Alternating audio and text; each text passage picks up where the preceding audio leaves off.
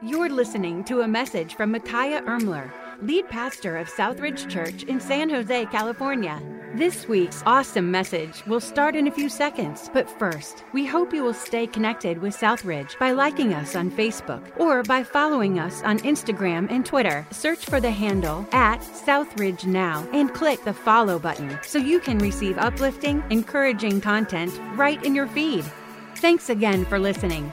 And now, here is Pastor Micaiah. Good morning and welcome to Southridge. We're so excited to see each and every one of you. Thank you so much for standing. You may be seated. Once again, I want to welcome you here this morning. And I also hope you had a wonderful Christmas. And thank you so much for making time out of your Sunday morning to worship and gather with us. If this is your first time at Southridge, we are excited to have you in our services. Near your seat or on your seat is a card. It's called a connection card. So maybe you have a prayer request, a special request, want to join a ministry, or just want to stay connected with our church. Or maybe this is your first time or your second time at our church. We'd love for you to fill out that card at some point in the service. And then at the end, you can either drop it off in the offering basket, or you can take it to our welcome center out in the lobby where the cocktail tables are. We have a gift for you that we would love to stay connected because we are a growing church and we love to have new people and we love to have people returning. And we're so honored and thrilled that you are a part of our services. And so today we're going to do something special and unique. It is the end of the year and we are beginning to prep for 2022. And I'm excited about the year. But one thing our staff and our trustees we've been doing, I believe it's very important to guard against entitlement. And one of the best ways we can guard against entitlement is to fill in the gap with gratitude. And so what we've done as a staff was we just took an entire staff meeting. We just said, what is your greatest highlight from the previous year?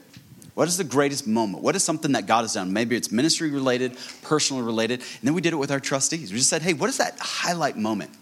Well, I think it's so important as a church that we, before we go into this new year, 2022, that we thank God for everything he did in 2021. And I know for many of us, 2021 did not start, or maybe it's not ending quite like you want it to. But here's what I know.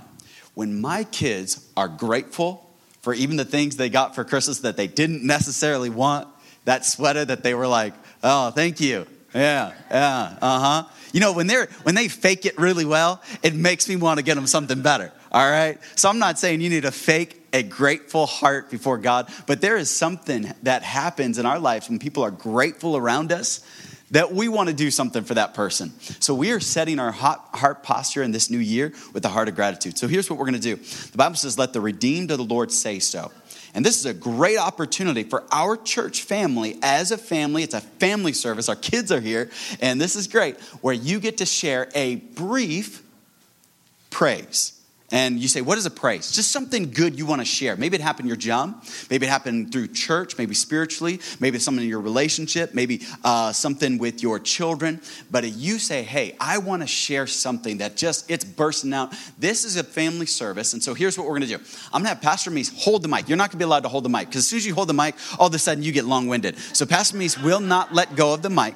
He will hold it the entire time. You can grab for it. He may thump you on the head with it. So be careful, all right? So I'm going to hand him the mic, and we're just going to go around the room, and we're going to take a moment. You have a mic. Oh, awesome. I didn't know they gave you one. So you got to be careful, all right? So you just slip up a hand. Pastor Meese will find you, and then if you want to share a testimony. Now, even children, you say, I got a testimony. God's been good. Then you can go ahead and share one. So here's what we're going to do. It's always, the first person is always the hardest, okay? So I don't want to put my wife on the spot, so don't make me put her on the spot. So if you have one, just shoot up your hand and Pastor Meese will find you in the room. Who's going to go first? All right. Mark's got one.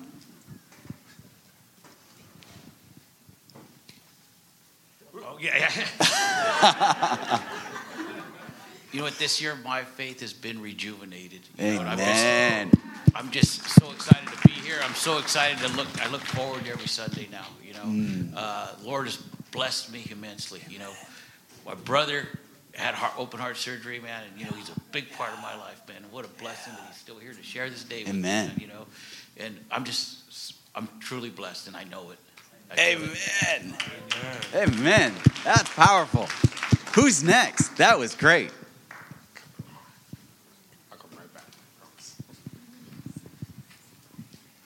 I just want to thank the Lord for having my two sons come to me to church today. Amen. Yes. I feel blessed. I feel really blessed.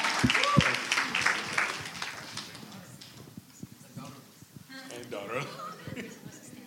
I'm just grateful. I was reading a passage this morning in Psalm 146, verse 6, where it says, He made heaven and earth, the sea, and everything in them.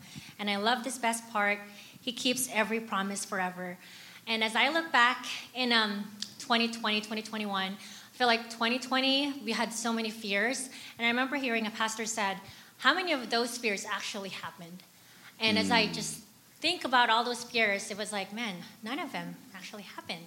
And just looking back last year where our church was, I think Pastor remember this, the last Sunday was probably the most discouraging Sunday for us.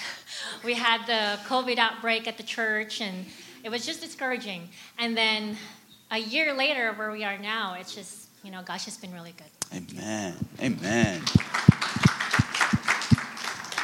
going to come right back to you, I promise. Sorry. Yeah, I'm ready this time. Last time I did this, I wasn't. Anyway, I'm really thankful because my son Jonathan and his wife Natasha had twins about a month and a half ago. Amen. And they were preemies. They were in danger, especially the one baby was really in danger. His life was at risk. So they took the babies early, about 9 weeks early. And they weighed about 2 pounds and 3 pounds at that time. Mm-hmm. And God has been good. The nurses and doctors have been good. And we're just so thankful. Those babies are now 5 and 6 pounds and ready to come home soon. Oh, Lord. The best highlight of my year this year was getting baptized and share the moment with my dad. Oh, wow. Yes. So good.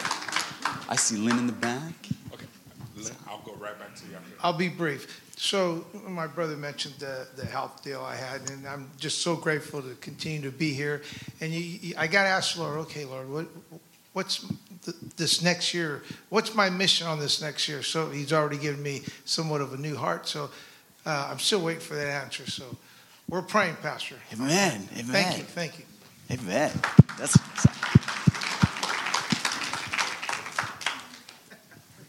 Good morning. My name is Lynn, and I just wanted to say prayer works. My favorite cousin had been sick in the ICU for 3 weeks, and she had a bleeding lung due to cancer. And she had to go in, she was released from the hospital, and then she had to go in for another procedure because she still had fluid in her lungs. And Pastor Misael called and prayed with me one night, and the next day was supposed to be my cousin's procedure. And I texted her that day, and I said, how are you feeling? And she said, well, I'm feeling pretty good. I was supposed to have a procedure today, but they canceled it because I didn't have any more fluid in my lungs. So, amen. Wow. So Amen. Amen. Powerful. Who's next? Come right over here to Sally.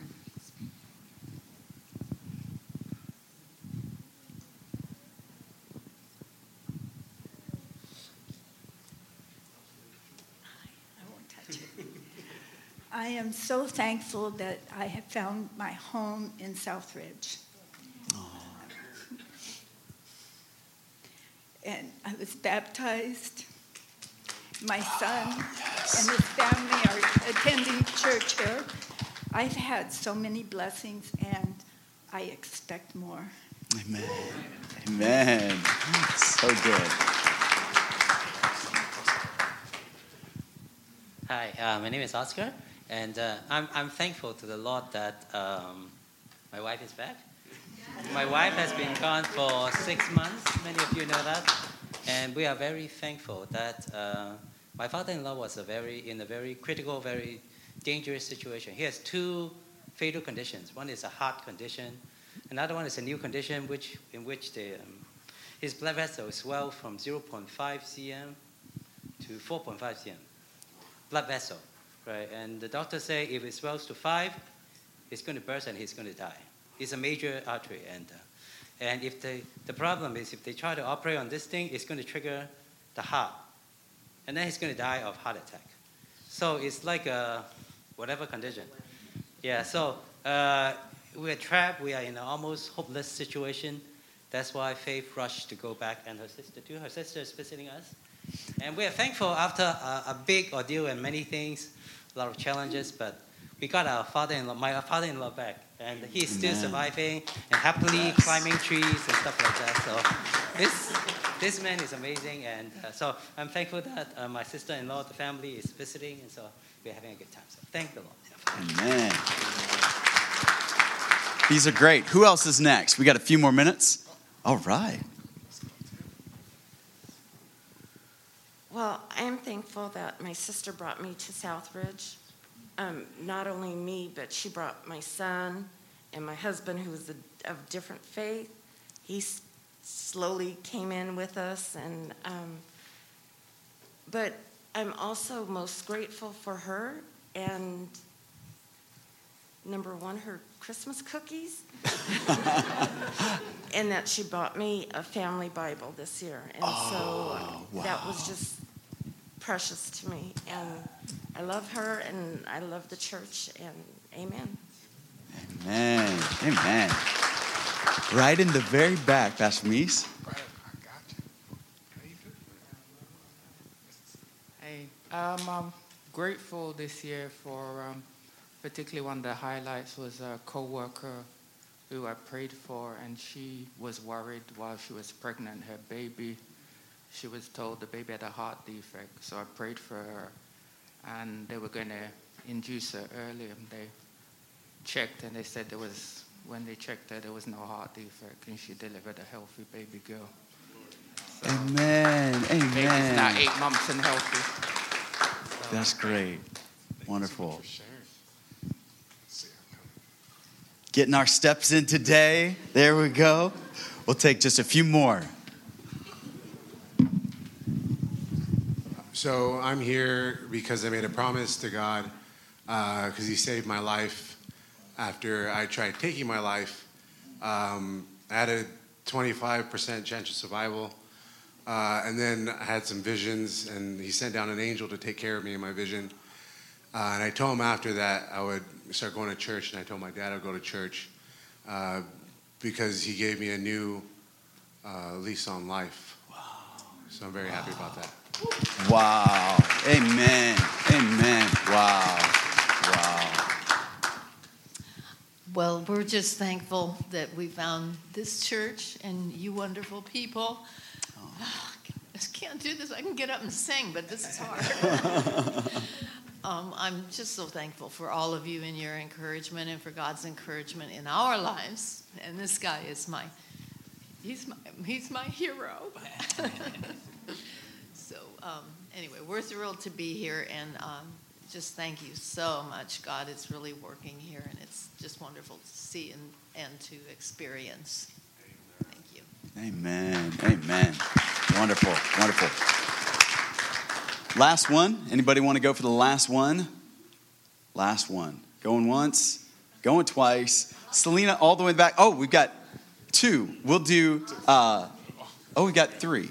We have three? Let's do three. These are the last three. There we go. Do the last three. Okay. So yesterday I saw my cousin for the first time in a few years, and he was saying, "Oh my gosh, I found Jesus. I'm so happy now." Wow. And it made me really happy. And he said, "I can't talk to anyone about this, but I'm glad I can talk to you about it."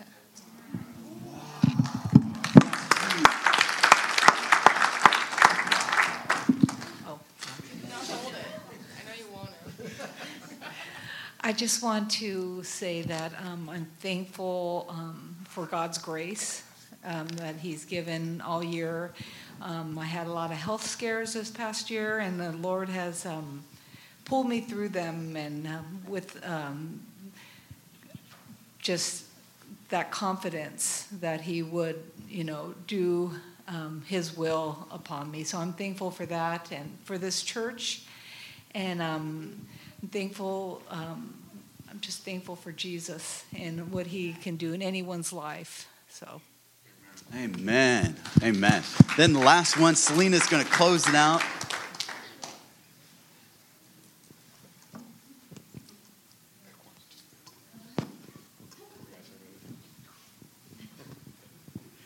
Hi, everybody. So, first and foremost, I want to thank God and also just Jacob for inviting us to Southridge. We had been attending another church, but after many conversations with Jacob and God stirring something in my heart, and now myself, my wife, and my kids, now we're part of Southridge, and just praise God for just stirring something in our hearts. Amen. Amen. Did Selena have one, or she was just signaling? Okay, thanks. I don't need a mic. Okay, so last year's highlight was finding Southridge, and the beautifulness of God is that now my highlight is Jesus is in every element of my life. My coworkers literally are coming to me talking about Jesus, and we're able to just have common conversation. And the other day, I had a coworker who had twins, and he lost one. And he was just breaking down. And it was so cool because what Southridge has done for me is it's given me a place of peace in regards to church, because I've served a lot of churches, and this church is just it's a place where you can come and be encouraged and fellowship and love. And so now I'm able to go out and be peace because of Southridge's, planting in me. So I prayed for him, and he came the next day a little bit more at peace. But it's just so amazing when you have every element of your life just full of Jesus. So that's my highlight. Amen. That's so good. So good. Well, I love just finishing out just highlights. And I know some people, you still have one, and that is great. It's just great to take a minute out of a service. And we need to do it more often, where we just talk about all the good things that God is doing. Because sometimes we're in an environment where you may feel like, does God do anything good? And then you hear these testimonies just over and over how God is working, even though life is difficult. So it's just encouraging. Take your Bible, if you would, Romans chapter number 4. Let's go to Romans chapter number 4.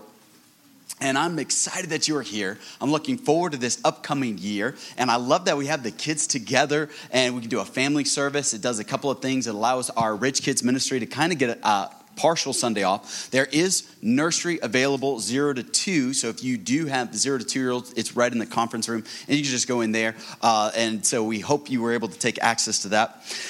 But along with this idea of starting a new year, I hope you had a great Christmas. I also hope that you have a great New Year's. I hope that you have a great day. I hope that you have a great week. Have you noticed we use I hope a lot?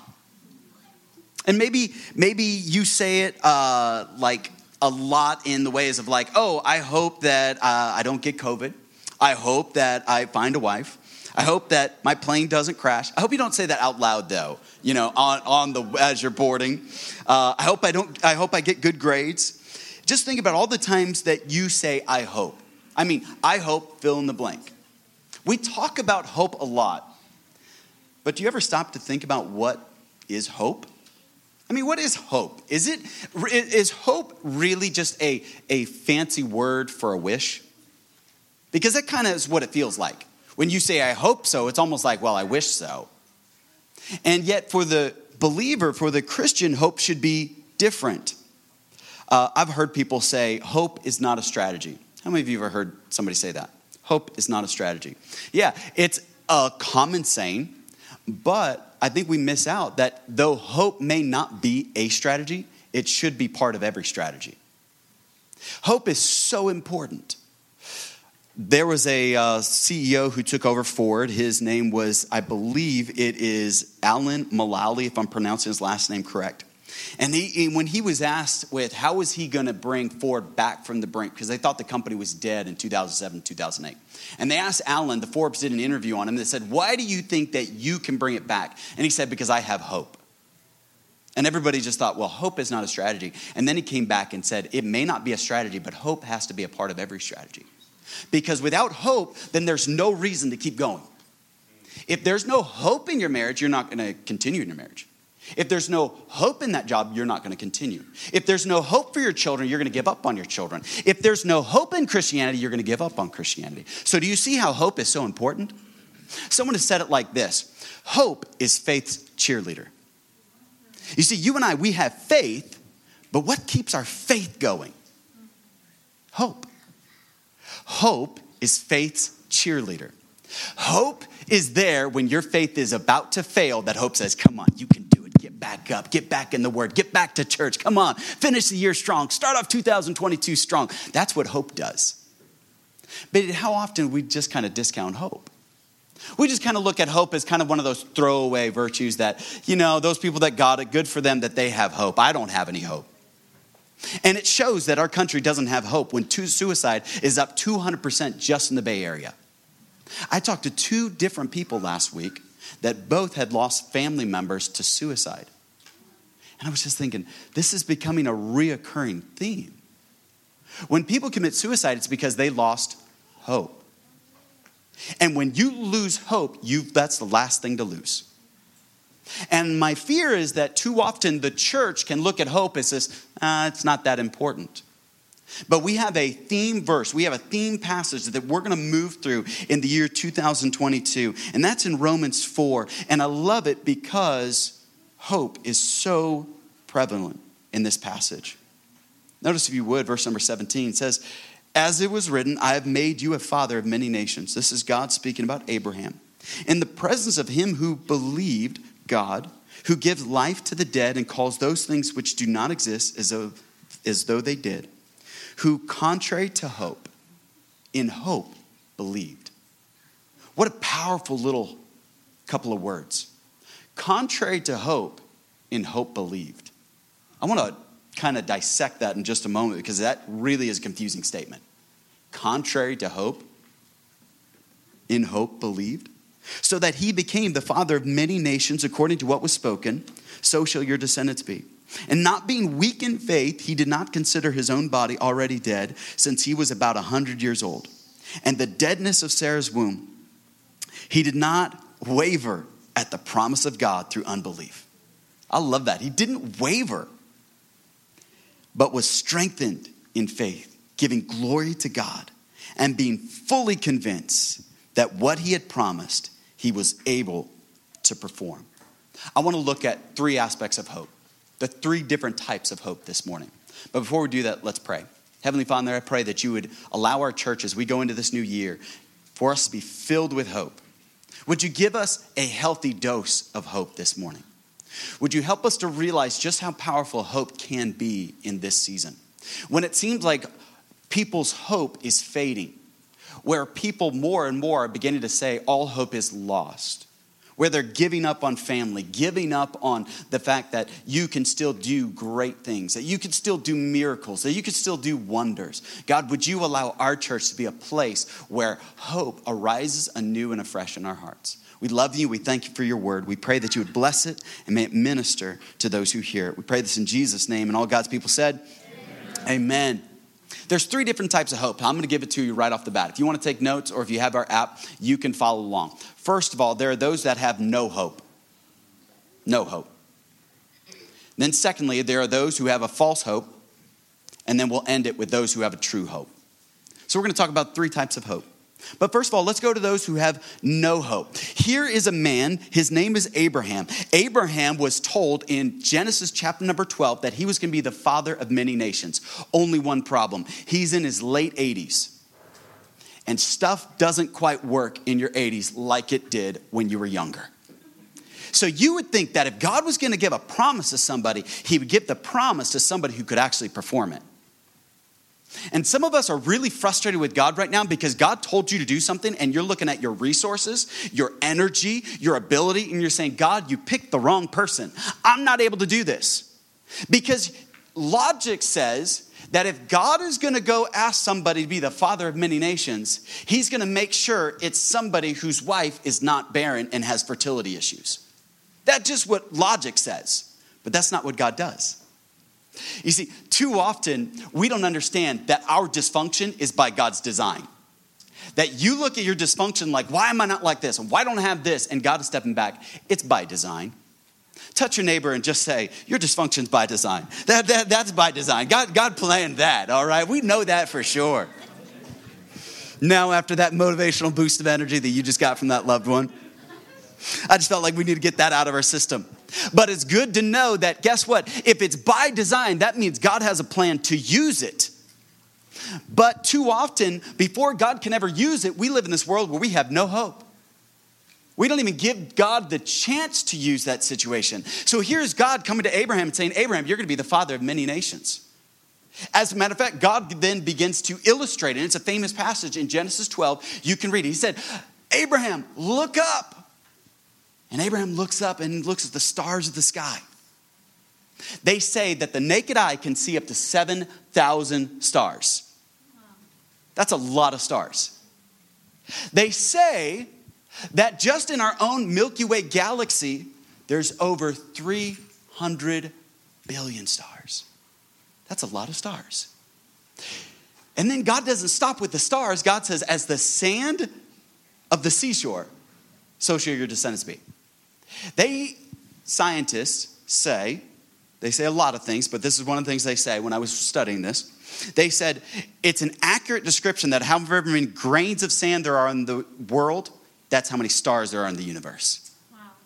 So what an amazing picture that God was giving to Abraham. Here's a guy that doesn't have like, oh, well, you've got 3 sons or you've got 2 sons and you've got that one son that you're just like, I don't know if he'll ever get a wife. Like, God, I know you think this is going to happen, but man, no. This guy has no sons. And it's not like his wife's got one in the oven. There's no, and then adoption that it didn't make any sense. So it would have been easy for Abraham to say, I don't have any hope. But is that what the passage tells us? No. It says, contrary to hope, in hope he believed. What is the opposite of hope? Pessimism, despair. That's the opposite of hope. So it's saying, hey, contrary to pessimism and despair, he, in hope, believed. What you and I are faced with in this coming year is pessimism and despair. That's what culture is being fed 24/7 on a constant loop. Pessimism and despair. Pessimism and despair. You watch any news channel. I don't care if it's your favorite one. I don't care if it's more extreme one way or the other. They are both pushing pessimism and despair because we are addicted to it. But pessimism and despair kills hope. And we wonder why we live in a society where people are just done.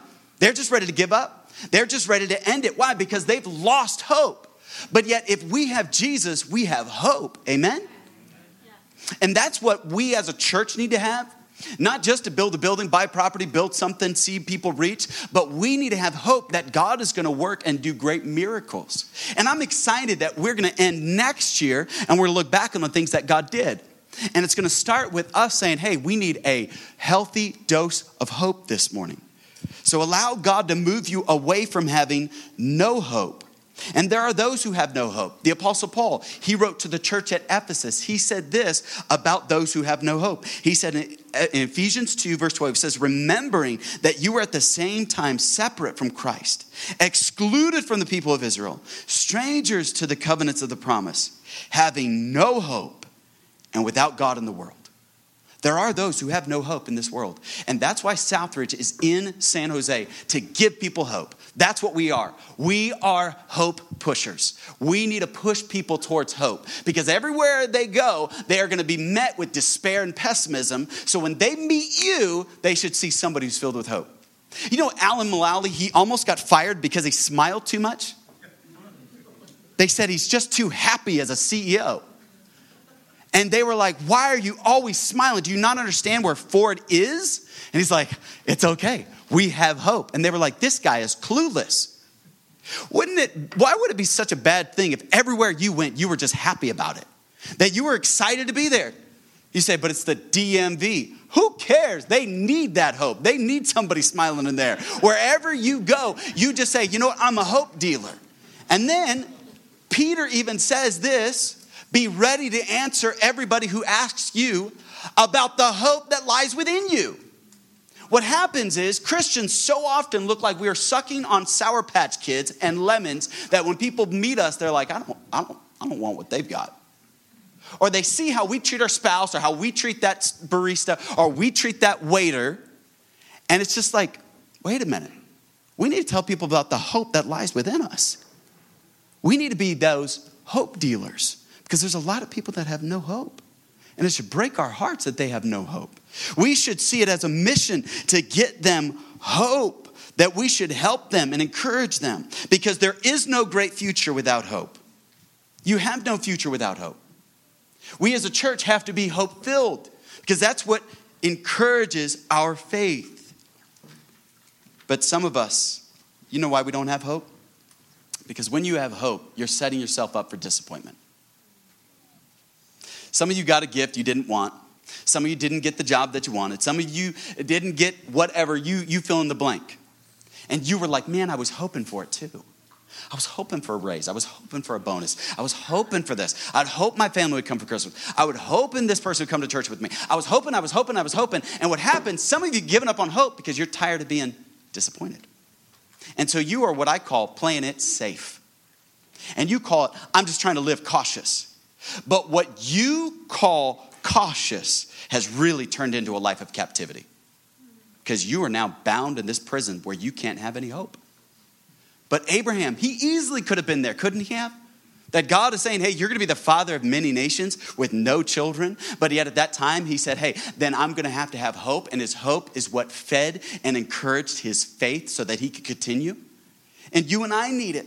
And it's easy to have no hope. But we need to say, you know what? I'm not going to live cautious. I'm going to live hope-filled.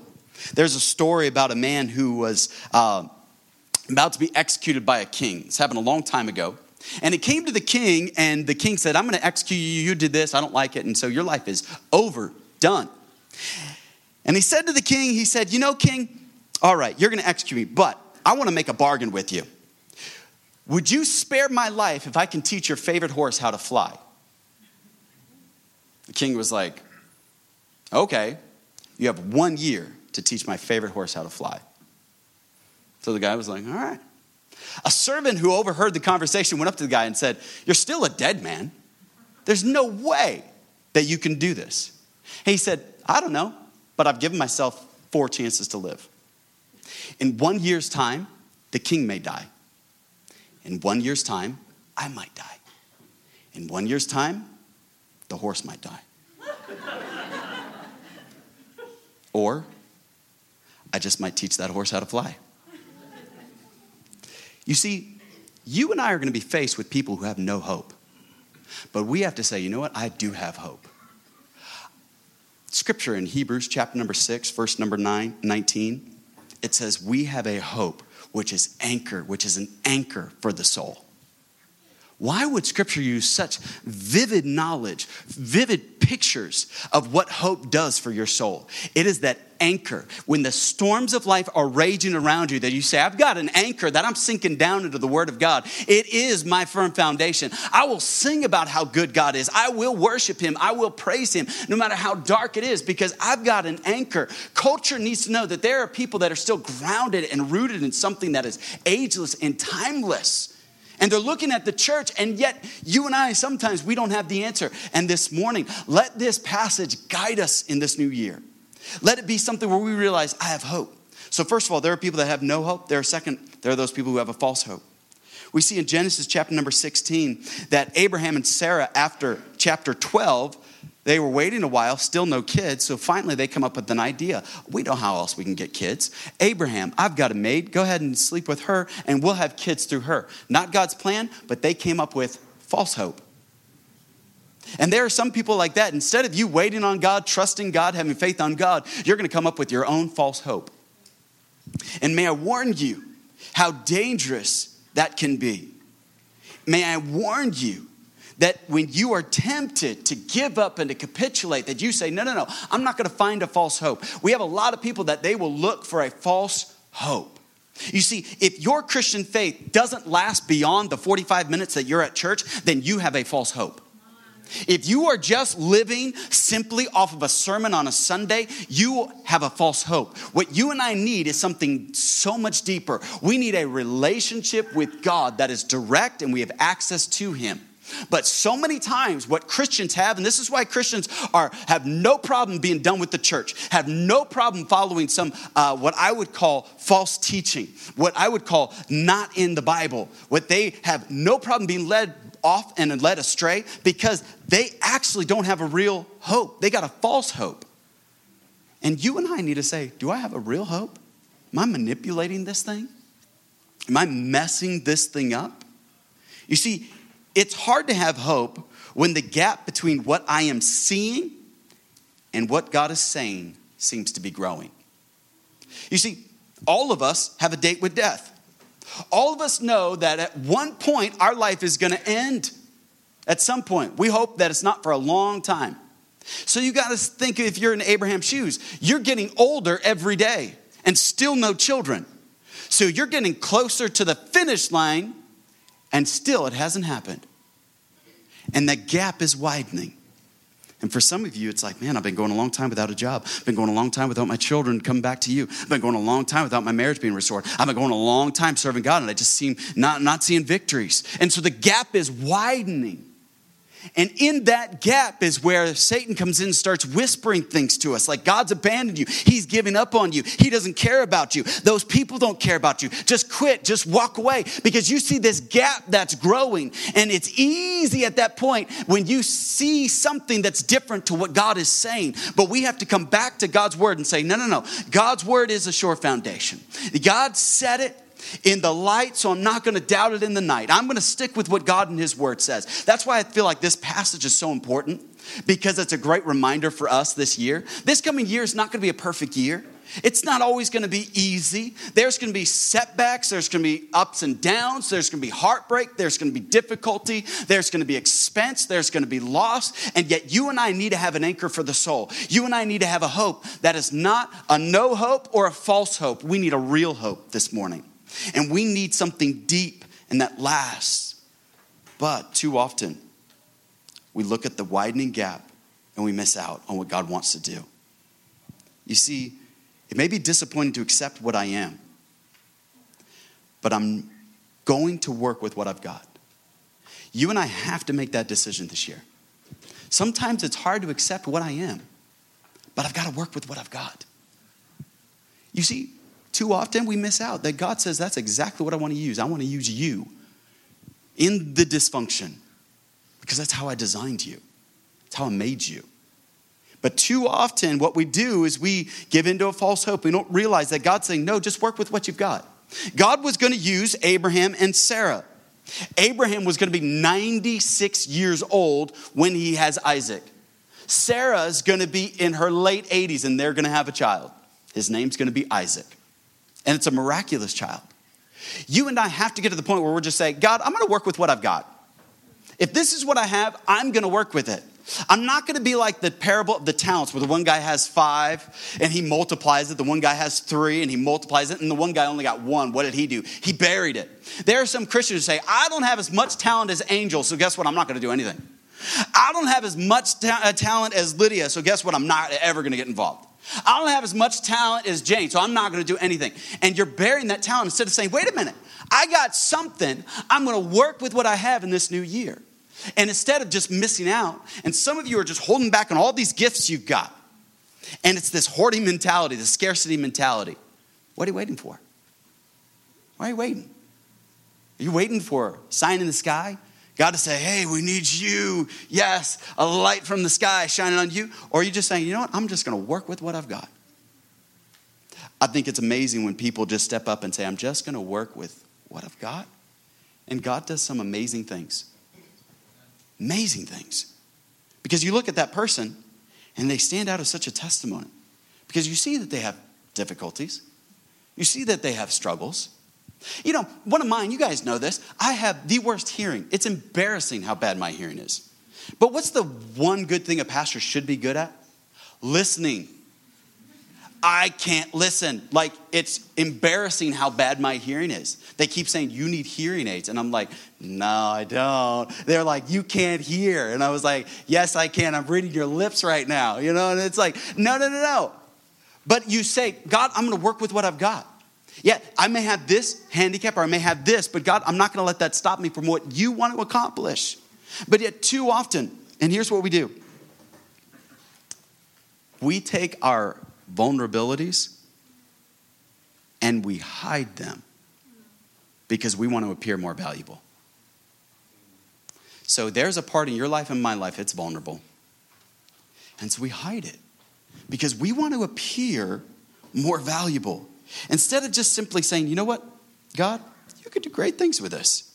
Because we measure success by how it's going, but God measures success by where it's going. And you and I are just measuring success like how many sales, how much money, how many cars, how big is the house, how healthy is the family. And God's like, that's good that you measure it like that. That's not how I measure it. That's not how I measure it. God measures it differently. God says, what are you laying up treasures in heaven? Are you laying up gold, silver, precious stones? Or are you laying up wood, hay, and stubble? Things that easily burn. What are you doing? You see, this new year is a new year where we get to reset and reprioritize. Where we get to say, God, I want to be used greatly with whatever you have. But it takes we've got to move from no hope, false hope, finally to real hope. Notice you would, verse 20. He did not waver at the promise of God through unbelief, but strengthened in faith, giving glory to God, and being fully convinced that what he had promised, he was able to perform. When his faith was faltering, hope was there to hold it up. I love the fact the Bible says that he was fully convinced. You know, the word fully convinced just basically means this, that Abraham was the crazy guy at the grocery store taking his wallet out and saying, hey, want to see a picture of my kids? And you're like, do you have kids? No, but you want to see pictures? I believe I'm going to have kids one day. He's the crazy guy with the vision board that's just saying, hey, I'm believing that this family member is going to be saved. He's the crazy person just saying, hey, I believe the marriage is going to be restored. I believe I'm going to get this job. He was the person that was already telling you about it before it happened. That's what it means to be fully convinced. Some of us, the reason we're not fully convinced about something is because you're not actually fully convinced about God. So until you get fully convinced about God, you can never move on to anything else. You will never be fully convinced that your marriage can make you. You'll never be fully convinced that your children come back to God. You'll never be fully convinced that the church can change the Bay Area until you are fully convinced in who God is. You start there, and every other mountain looks like a molehill when you start with that mountain of being fully convinced who God is. You see, Abraham had to come back to getting fully convinced of who God is. We don't have time, but you go back to Genesis chapter number 18. After he left Egypt, where did he go? He went back to Bethel. That was called the house of God. That's where he met with God. And he sees God. And he's like, oh man, I messed up in chapter 16. Chapter 18, he gets a view of God. Guess what happens next? He gets Isaac. You and I are missing out on some of the greatest things in our life because we are not fully convinced of who God is and what he can do. Not only in us, but also through us. And the greatest miracle that God does is your salvation. I know you want to see all these great things and accolades and be famous and have likes and have money and status and cars and all these things. But understand the greatest miracle is salvation. We start there and then we get a vision from God and we say, God, thy kingdom come, thy will be done. Remember our prayer series? It's all about what God wants to do, not what we want to do. We start with what God wants to do and we get in alignment with that. And then when we start working on what God wants, all of a sudden big things start to happen. You want to see miracles, you want to see things that the world has never seen before, then you say, God, the greatest miracle is salvation. After that, it's bringing your kingdom to this earth. What do you want to do? I live in San Jose. I work at Google. I work here. I go to school here. I'm in this neighborhood. What do you want to do here? You want to see God do something big in Africa, but you won't even start in your own street. Let's start there. You want to see God do something big in our White House, but you're not even willing to start in your house. My wife and I are reading a book called The Calvary Road by Roy Hession. Great book. We read it at night. We're working through it. And it's saying, hey, everybody wants revival all across the country. You're like, yeah, I want those politicians to get right with God or just burn. You know, or I just want the Hollywood to just go. We just send them on a little island. They all just need to leave, you know, and I want this to happen. But what about in your own house? What's happening there where nobody sees, where you could shut the door, where the pastor's not around? Where your Bible study people aren't around? What really happens? What do you really talk about? What do you really watch? That's what's hindering the greatest move of God right there. It's because we want it everywhere else, but we're not willing to pay the price. We're not willing to do it, but we want everybody else to do it. We want everybody else to do what we're not willing to do. But for the Christian, we go first. We say, God, I will lead by example. God, I will pick up my cross and I will follow you. Because we understand that God's promises are always backed by God's power. Yeah. You see, God gave a promise to Abraham. Abraham, you're going to have children. And Abraham said, if God said it, that settles it. Amen. Let me cash in on that check. If I were to write you a check for $1 million and hand it to you, what do you think is going to happen? Just take a wild guess. Shout out what's going to happen with that $1 million check.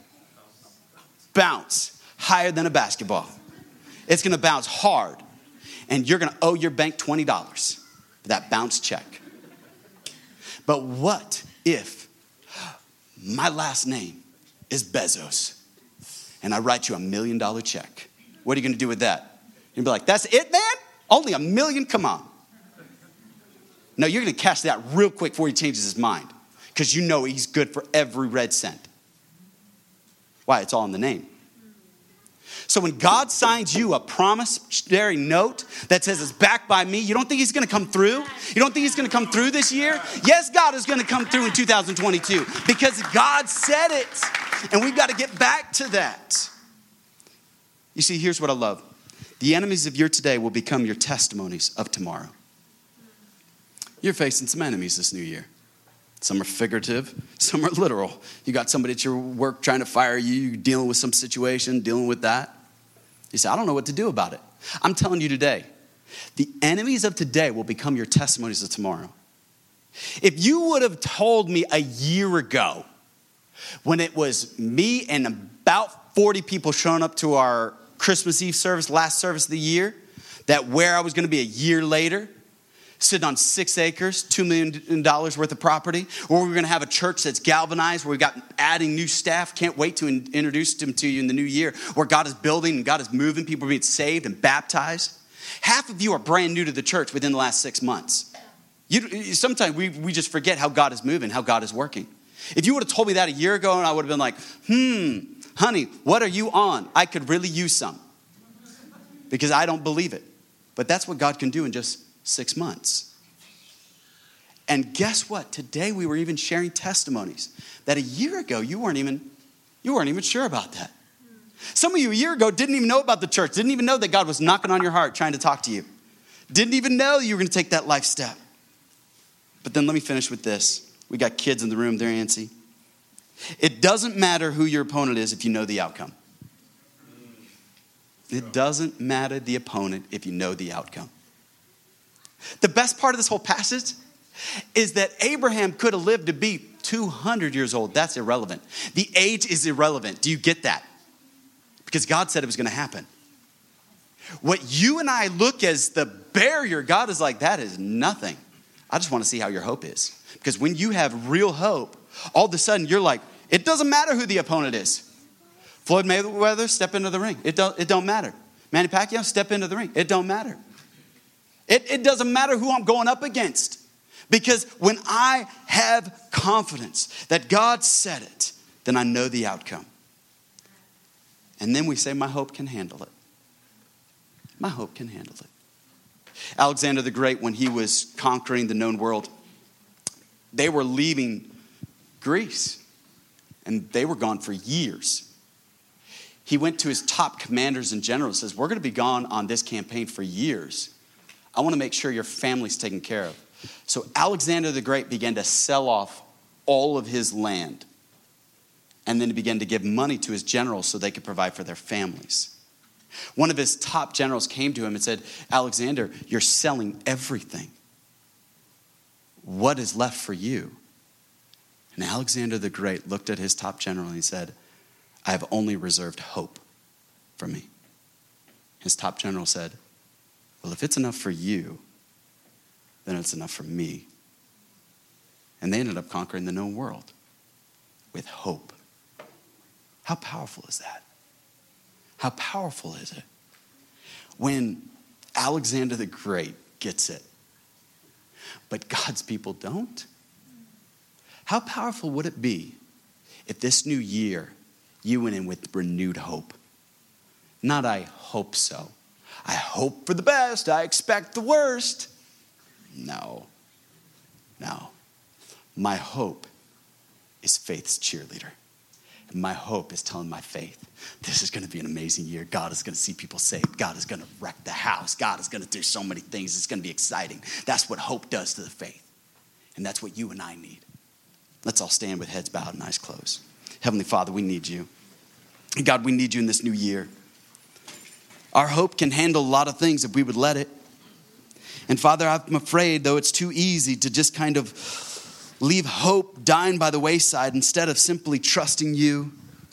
And instead of simply saying, God, we're going to trust you through the storm. God, would you help us now? Heads bowed and eyes closed. You say, Pastor, I need you to pray for me in this new year, that my hope would be steadfast. It'd be sure and it'd be unmovable. Pray for me, Pastor, for my hope. Would you slip up your hand? Nobody looking around. I want to pray for you. Oh, praise God. Look at all the hands. Praise God.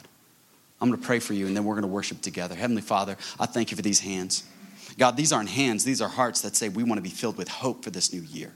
Hope for our generation. Hope for our city. Hope for our children. Hope for our relationship. Hope for our businesses. Hope for our jobs. Hope for the future. Hope for our country. Hope for the world, God. That's what we want. So right now, help us, God, with our hope. We pray this in Jesus' name. And all God's people said, amen. Let's worship together. We hope you were encouraged by today's message from Pastor Micaiah. If it was a blessing to you, don't forget to share it with a friend or family member this week. If you have any questions, we'd love to hear them. Get in touch with us by visiting southridgesanjose.com/connect. Again, that's southridgesanjose.com/connect.